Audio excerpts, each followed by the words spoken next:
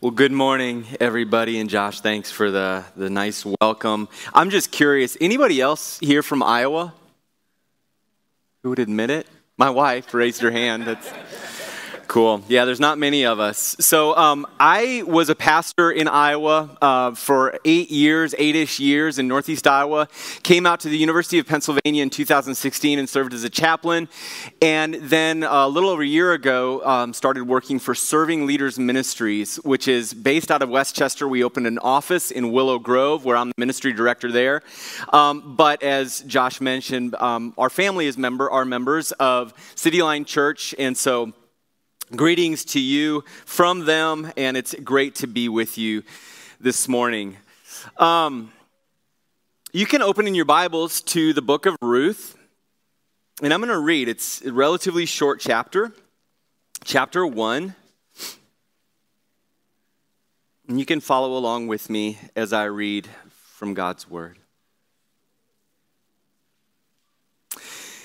In the days when the judges ruled, there was a famine in the land, and a man of Bethlehem in Judah went to sojourn in the country of Moab, he and his wife and his 2 sons. The name of the man was Elimelech, and the name of his wife Naomi. And the name of his 2 sons were Mahlon and Chilion. They were Ephrathites from Bethlehem in Judah. They went into the country of Moab and remained there. But Elimelech, the husband of Naomi, died, and she was left with her 2 sons. These took Moabite wives. The name of the one was Orpah, and the name of the other Ruth. They lived there about 10 years, and both Mahlon and Chilion died, so that the woman was left without her 2 sons and her husband. Then she arose with her daughters-in-law to return from the country of Moab, for she had heard in the fields of Moab that the Lord had visited his people and given them food. So she set out from the place where she was with her 2 daughters-in-law, and they went on the way to return to the land of Judah. But Naomi said to her 2 daughters-in-law, "Go, return each of you to her mother's house. May the Lord deal kindly with you as you have dealt with the dead and with me. The Lord grant that you may find rest, each of you in the house of her husband." Then she kissed them, and they lifted up their voices and wept. And they said to her, "No, we will return with you to your people." But Naomi said, "Turn back, my daughters. Why will you go with me? Have I yet sons in my womb, that they may become your husbands? Turn back, my daughters, go your way. For I am too old to have a husband. If I should say I have hope, even if I should have a husband this night and should bear sons, would you therefore wait till they were grown? Would you therefore refrain from marrying? No, my daughters, for it is exceedingly bitter to me for your sake that the hand of the Lord has gone out against me." Then they lifted up their voices and wept again. And Orpah kissed her mother-in-law, but Ruth clung to her. And she said, "See, your sister-in-law has gone back to her people and to her gods. Return after your sister-in-law." But Ruth said, "Do not urge me to leave you or to return from following you. For where you go, I will go, and where you lodge, I will lodge. Your people shall be my people, and your God my God. Where you die, I will die, and there will I be buried. May the Lord do so to me, and more also, if anything but death parts me from you."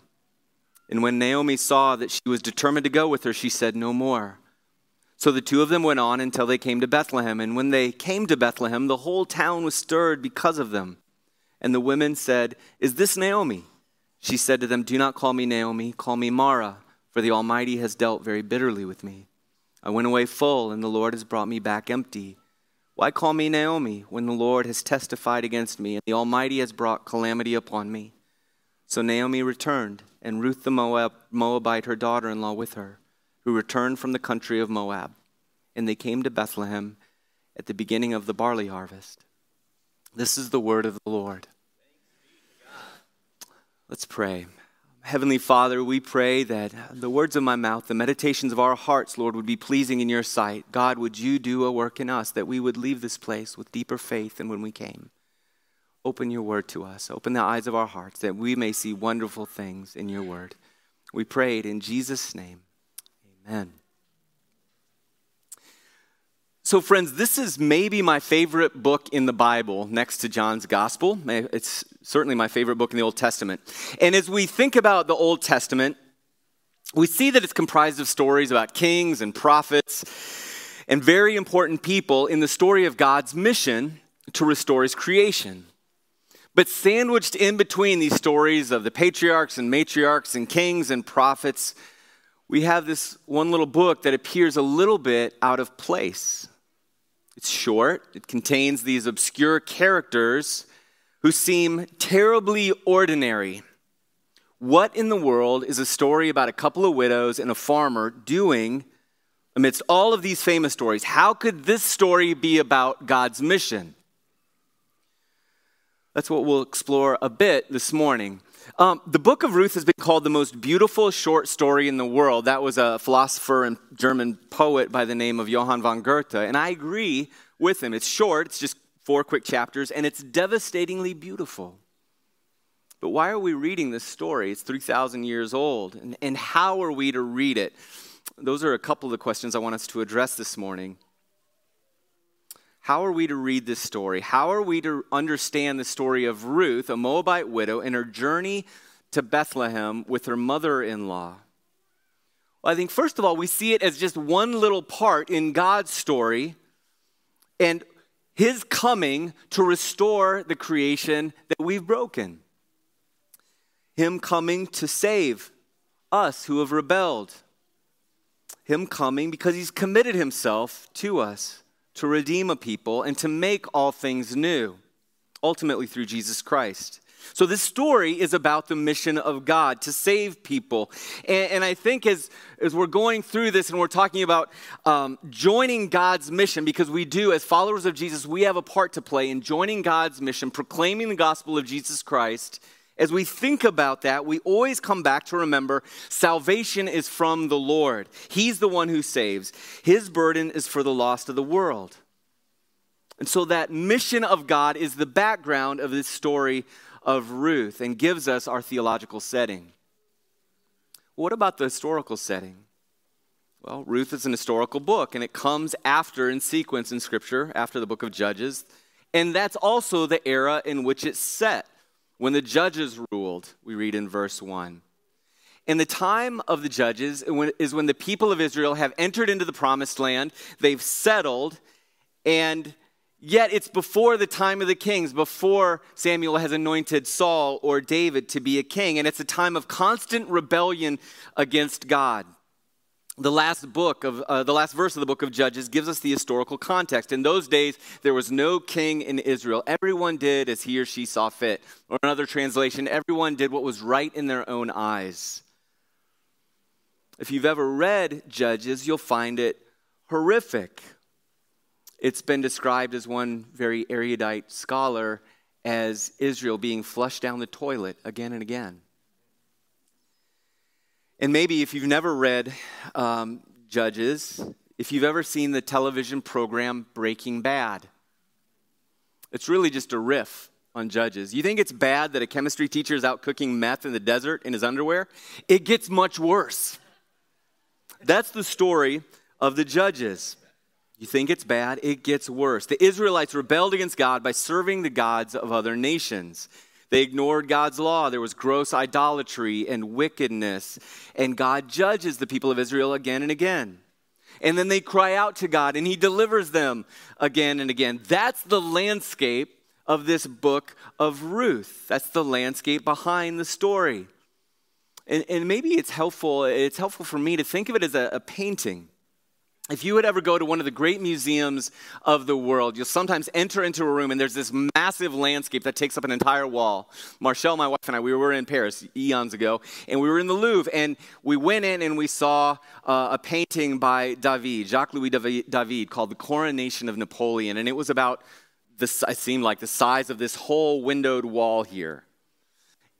And yet, in that massive landscape, there is always going to be a miniature in the foreground of some other activity taking place. Well, in this landscape of the Judges, we have Ruth presenting that miniature in the foreground. It's a portrait of God's faithfulness set against this awful backdrop. And maybe we think, well, this is 3,000 years old, different place. What does that have to do with us today? Well, Scripture is always relevant to us today. But I think we can see the existential background of the story that applies today. If you ever hear somebody say to you, we live in the worst of times, it's the worst it's ever been, you can push back against that, first of all, by saying there's nothing new under the sun, but furthermore, by saying that personal autonomy and moralistic relativism has a long and tragic history. Just as in the Judges' day, when everyone did as he or she saw fit, we live in a day where everybody does what's right in their own eyes. And so we can say this, like, individually we're atomized from each other, but even, this is what's scary, within the church, we become balkanized. A bunch of little different fiefdoms all saying, no, we've got the market cornered on truth, and deviate up from us a little bit, we'll just become different. I think it's just a part of our culture where we serve the idol of self-worship, personal autonomy. It's a sin we're all drawn to, pleasing myself, doing what I want to do. One of my favorite writers from mid-20th century was a guy by the name of James Weldon Johnson, and he has this character in one of his anthologies who's an arguer, always gets into debates with people. And at one point in the story, this person says to somebody who's debating him, says, "You may convince me that you're right, but you'll never convince me that I'm wrong." That's the existential background. And as we go through Ruth, I would like us to ask ourselves some questions. What portrait will God paint in this story of Ruth, in this landscape of wickedness? And furthermore, what miniature, what portrait of faithfulness is God painting today in your own life, here and now, against this background of which we live in, war and pestilence, degradation, atomization? And I think we'll see in Ruth the mission of God at work. And I hope we start to ask questions about this portrait that God is painting in our own lives, in our mission here and now, because we have a part to play in his mission. It's the same calling that Abraham had, that the people of Israel had, and all others who have believed throughout history, including today, to be a blessing to others, to be a fragrance of life in God, and to declare the good news of God's grace in Jesus Christ. I think we'll see a part of that story in Ruth's story, and hopefully in our own. All right, so let's look at this story. Once upon a time, there was a man named Elimelech, and names are going to mean a lot in this story of Ruth. Elimelech's name means God is king. Right out of the gate, sounds pretty good. Seems like a good dude. He and his wife Naomi, her name means pleasant. They have two sons, Mahlon and Chilion, and they leave Bethlehem because of famine in the land. And right out of the gate, there is irony in the story. Bethlehem means land of bread. So Elimelech's family left the land of bread because there was no bread in the land of bread. And they go to Moab, traveling east to the other side of the Dead Sea to try to find a life there. In this famine in Israel, we're not really given the reason for it. It could have been because of drought, or more likely because of war. But either way, it was judgment from God for their wickedness, rebellion, and idolatry. The Israelites, because of their disobedience, were conquered time and again by either the Moabites or the Midianites. And the Midianites in particular used this war of attrition where they're just going to lay stones, throw stones all over fields to destroy crops. And so Elimelech, as a faithful Jew, after this happens and there's no food, there's no bread in the land of bread, as a faithful Jew, he would have cried out to God for deliverance. Instead, he flees. And so we don't have a real great picture of Elimelech. And here's why this is so important. It was only in Israel, it was only in the land, the promised land, that there was salvation. To leave the promised land was contrary to the mission of God. And nowadays we think, as missionaries, we go. Back in the Old Testament, it was Israel drawing people like a magnet from the surrounding nations, having them come and look at Israel. Why do you guys do the things you do, eat the things you eat? Why do you worship the way you worship? Who is this God? It was tied to a people and the land. And so Elimelech proves faithless by departing the land of salvation. And furthermore, it's kind of odd. He gives his sons Canaanite names. So why would Elimelech flee to Moab, particularly when Moab is not the promised land of God's presence and grace, but is instead a pagan land where this god, small g god, Chemosh, is worshipped? The god Chemosh was a fertility god to whom children were sacrificed. And in a form of worship, there was prostitution, ritual prostitution that was happening. And there again, we say, man, that is so far removed from our culture today. Well, maybe, but is it? Does this happen in our day? Well, our lack of restraint on sexual liberty is pervasive. Sexual immorality is the liturgy of self-worship. But we don't sacrifice children. In the United States, we've had over a million abortions a year for at least the last 4 years, and it goes on much further than that. That's the landscape.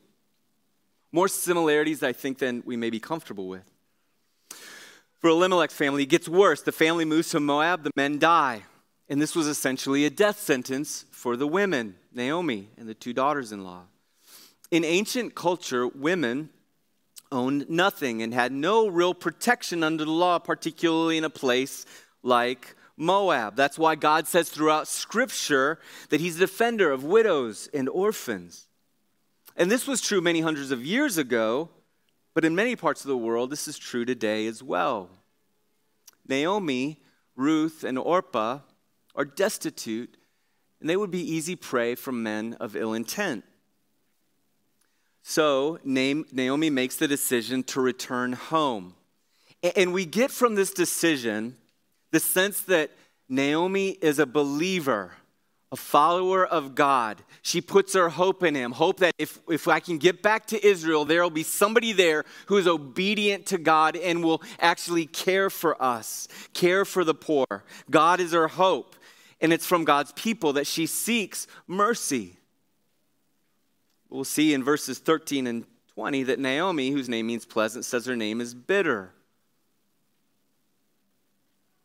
Like me, maybe like so many of us, when things go badly, we become embittered towards God.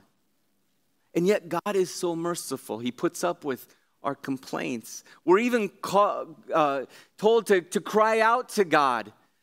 We see it in David and throughout the Psalms. God, what is going on? I don't understand what's happening. Why is this happening? God, where are you? That's Naomi. And he doesn't rebuke. He simply calls us to trust as we cry out. Naomi's bitter, but she has hope. So Naomi and the women set out, but along the way, Naomi tells them to go back. Maybe, just maybe, your mother's household will take care of you, take you in. Go back to your mother's house. Now, this is odd because this is essentially the anti-gospel. Don't come to salvation. Remember, it's tied to a people and a place. Don't come to salvation. This is unthinkable. Here's why I want to point this out. Not to slam on Naomi at all, but I hope this gives us hope. I hope this gives us hope. If Naomi can be used by God to bring a person to salvation through her anti-gospel, maybe I can too when I screw up the words or when I feel the pressing of the Holy Spirit you need to share with this person and I don't, or I even malign the gospel in some way. And detract from the gospel. God still saves. God still saves. It's God's mission. He's the one who saves. So what does Naomi do positively? Well, she prays. She prays for God's blessing in verse 9. A friend of mine called a few months ago. He works for a large tech company, maybe the largest tech company in New York. And over the years, we've talked, how can he share the gospel with coworkers, people that he works with? And he says it's been really tricky. This company is big on DEI, but maybe not so big on Christianity, so he's really careful with what he says. And so we were talking, I said, just do good work. He said, yeah, I do good work. Be a good friend to your coworkers. And he says, yeah, I'm a good friend. Love them well. I'm loving them well, trying to get to know them. But what do? How do I turn the corner and share the gospel with them? And I just didn't have any real brilliant advice. I know it can be awkward. Maybe just do this. Just pray. Pray. And he called me a couple of days after this phone conversation. And he said, yeah, I prayed, and then God did something. And he was like really surprised. God actually answered the prayer. he went to work, and a guy in his department asked my friend, why do you show up so early? And as he's sharing the story, he's describing, he says, yeah, I like to take care of some stuff while it's quiet. And his coworker says, well, I see you're reading something. What are you reading?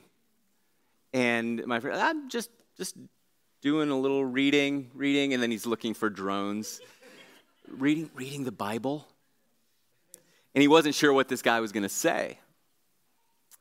And his coworker says, yeah, I grew up in the church, but I lost touch over the years. Can I go with you sometime? That's what you call low-hanging fruit. And you say, yes, you can. And so his coworker comes to church that next weekend and brings along another coworker who has no exposure to Christianity whatsoever. And now they're a part of my friend's life group. Hearing the gospel, understanding what it means to be a follower of Jesus. And my point in sharing that is, my friend prayed. Naomi, in this episode, she prays a blessing. And Orpah does go back home, but Ruth doesn't. And we get some of the most beautiful words in Scripture. Where you go, I will go. Where you stay, I will stay. Your people will be my people, and your God, my God. It's a solemn vow on pain of death. It's Ruth casting her lot with the God of Israel. Even while Naomi's giving the anti-gospel turn back, Ruth becomes a follower of God. And in this, I can sort of hear the words of Peter. If Christ, in John's gospel, asks, are you going to leave me too? Peter says, Lord, to whom shall I go? You have the words of eternal life. For Ruth, where's she supposed to go? Back to a few hard years in Moab? Maybe get married and worship this god, small g, Chemosh? No, she's going to go to hope, to the promised land. She'll go to salvation. Your God will be my God. She's willing to forsake all else for the sake of hope in God. She may have had better chances in Moab. I think Orpah thought that she would. Naomi probably too. She may have had difficulty in leaving her parents. But for Ruth, she forsook everything for the sake of hope in the gospel of God's grace. So Ruth is in Bethlehem as an immigrant, and the people are amazed that she came back with Naomi. This is a foreigner. The enemy, Moabites were enemies of the people of Israel, but now a Moabitess is a part of the people of God. It's against this backdrop, this landscape of idolatry and wickedness, that the mission of God is fulfilled. It went out, kind of strange circumstances, but now someone is coming in to the people of God. In this case, through the unlikely peregrinations of Elimelech and Naomi, even to Israel's archenemy, Moab. To this unlikely Moabitess, she becomes a child of God through faith. From death in Moab to life in Israel. A new beginning. A new beginning for Ruth. And new beginnings are what Christianity promises. I don't care where you come from, what you've done. God receives you. When you put your faith in Jesus Christ, you're received. You're counted as a new creation. The old is gone. The new has come. You're a new person in Christ.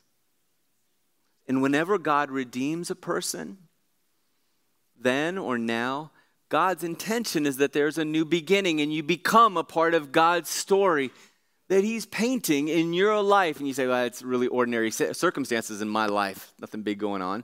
I don't know there was a whole lot going on for Ruth either. So the question for us today is this. Where is God using me as a part of his story, his redemptive work in the world? Just like Ruth, if you've put your faith in Jesus, you've given Jesus your sin, not your good works. You've given Jesus your sin, and you've received from him forgiveness and salvation and hope, acceptance by God, and you've forsaken the idols of this age. You've chosen to serve the Lord, to walk in his ways. You become a new part of his story, of his mission to the world. So what is God doing in and through you?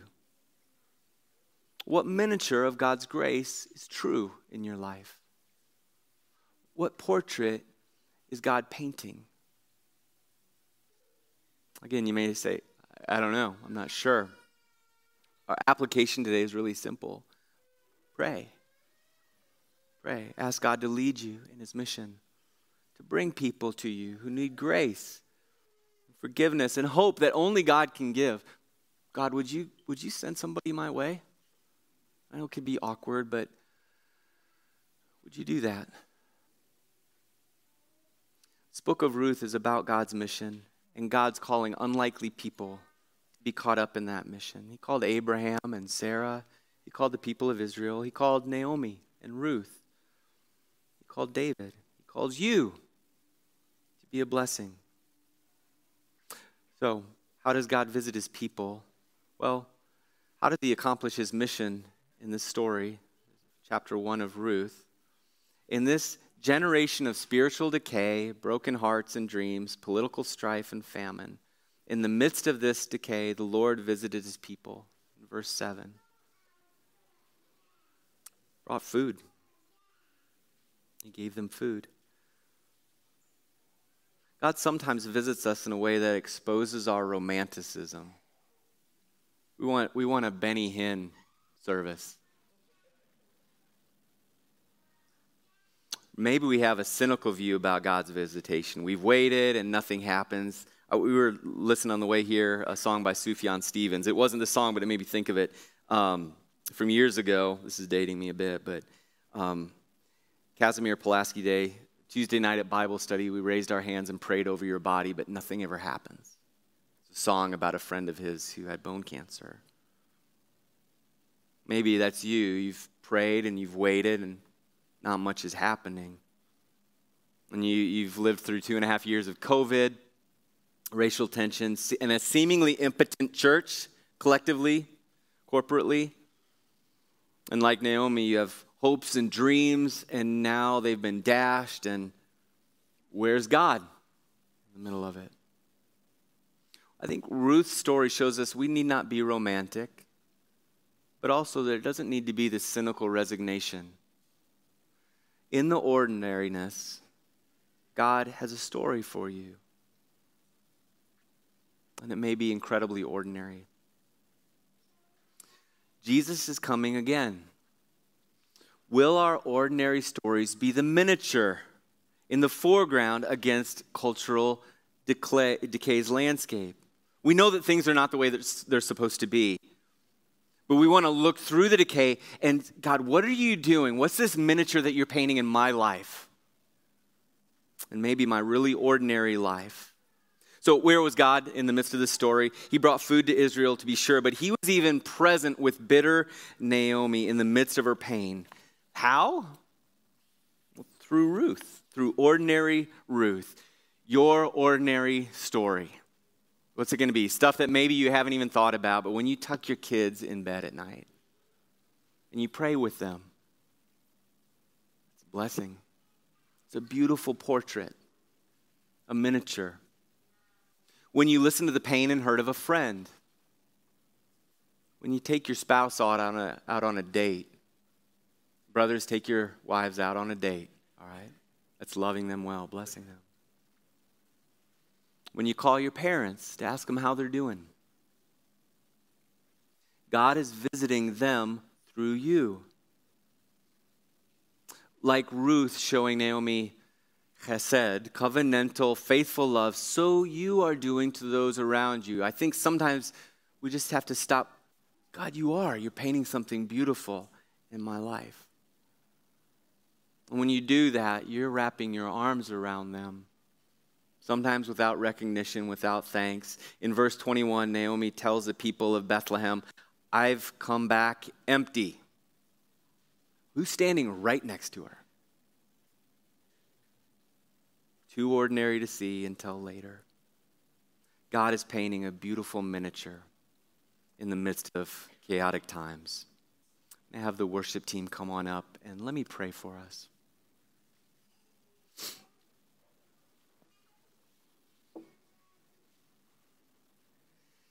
Heavenly Father, God, thank you for these friends. Thank you for these brothers and sisters in Christ. Lord, and most of whom I don't know, but My guess is God, in their very maybe ordinary or extraordinary lives, they're doing things, small things, simple things, that are showing grace to those around them, showing your loving kindness to those around them. God, we pray that you would bring even more people into our lives, that we can show and tell the beauty of Jesus, your loving kindness in him, in his life and his death and his resurrection. Lord, we pray that you would do this, that we would know and believe even more firmly the height and depth of your loving kindness towards us. We pray it, Lord God, for your glory and for our joy.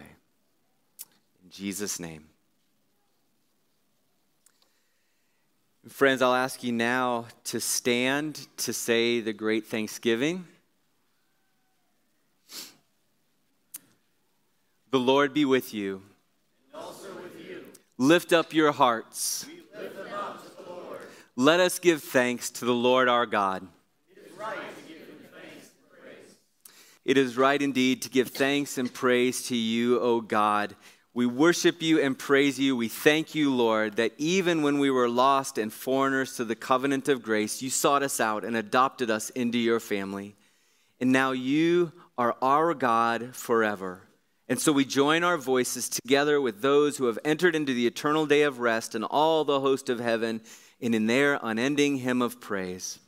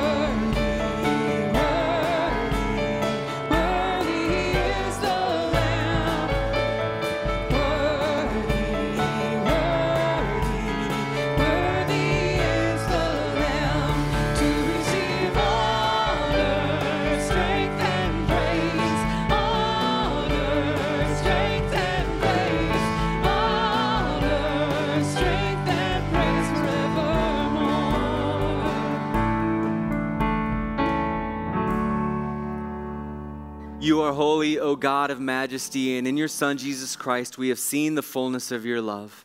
You came with mercy in your voice and were mocked as one despised. You came with peace in your heart and met with violence and death. By your power, you broke free from the prison of the tomb, and at your command, the gates of death were opened. The one who is dead now lives. The one who humbled himself is raised to rule over all creation. The Lamb upon the throne, the one ascended on high, is with us always, as he promised. So, Lord, pour out your Holy Spirit upon us, that the bread we break and the cup we bless may be the communion of the body and blood of Christ. Unite us with your Messiah, Jesus, and strengthen us thereby. Amen. So we approach this table of the Lord's Supper, praying as Jesus taught us in one voice, saying, Our Father, who art in heaven, hallowed be thy name. Thy kingdom come, thy will be done on earth as it is in heaven. Give us this day our daily bread, and forgive us our debts as we forgive our debtors. And lead us not into temptation, but deliver us from evil. For thine is the kingdom and the power and the glory forever. Amen. Friends, you may be seated. And I'll ask that the 4 communing members of Ironworks join myself and Ryan up front in serving communion.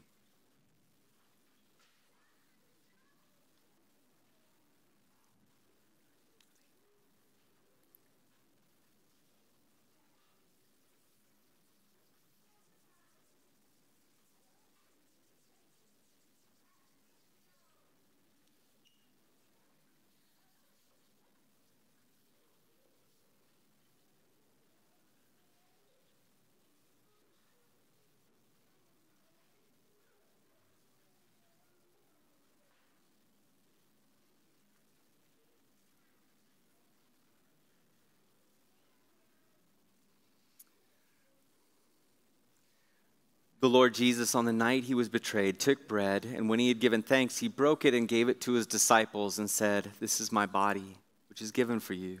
Do this in remembrance of me."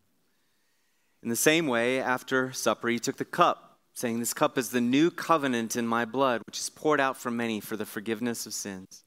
Do this in remembrance of me." Therefore, let us proclaim the mystery of faith. Christ has died, Christ is risen, Christ will come again. This table that we share in is not the table of Ironworks Church, but it's the table of our Lord Jesus Christ. It's for his church. And so we invite all committed followers of Jesus to partake of this sacrament. Those who are baptized members of a church that proclaims the gospel and under the care of a congregation, who are at peace with God and their neighbor, and who seek to live more faithfully for Christ. If you're not a Christian, or if you're not prepared to share this meal, we encourage you to spend this time in prayer, using the prayers that follow as guidelines. And we hope this is helpful to you as you consider your relationship with Jesus and with his people, the church. All right. And so how we're going to do this, communion is going to be served in 2 stations here up front. So please come forward down the center aisle and go to the shortest line, whichever side. And you can take bread and then either wine from the common cup or from the prepackaged cups. And then we'll pray for your kids as they come as well if they're non-participating members. These are the gifts of God for the people of God. So come now and take them. Remember that Christ died for you, and feed on him in your hearts by faith with thanksgiving.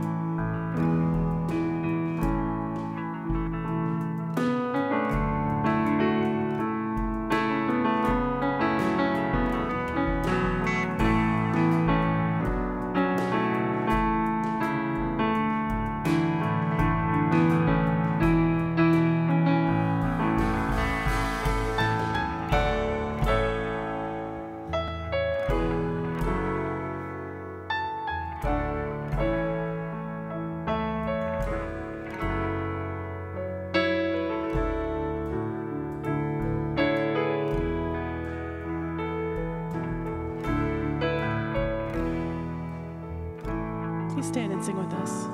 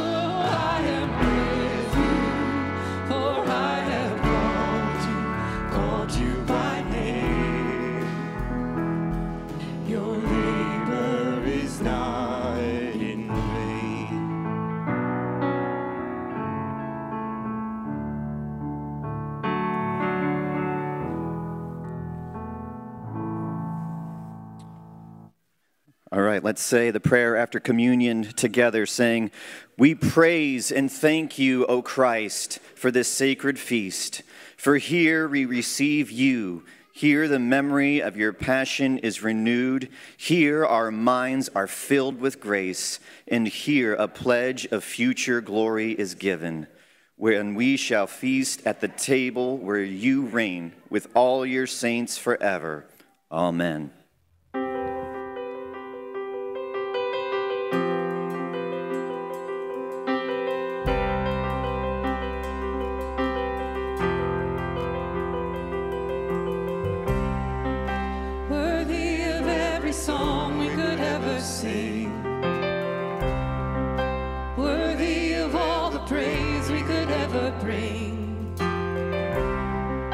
Worthy of every breath we could ever breathe.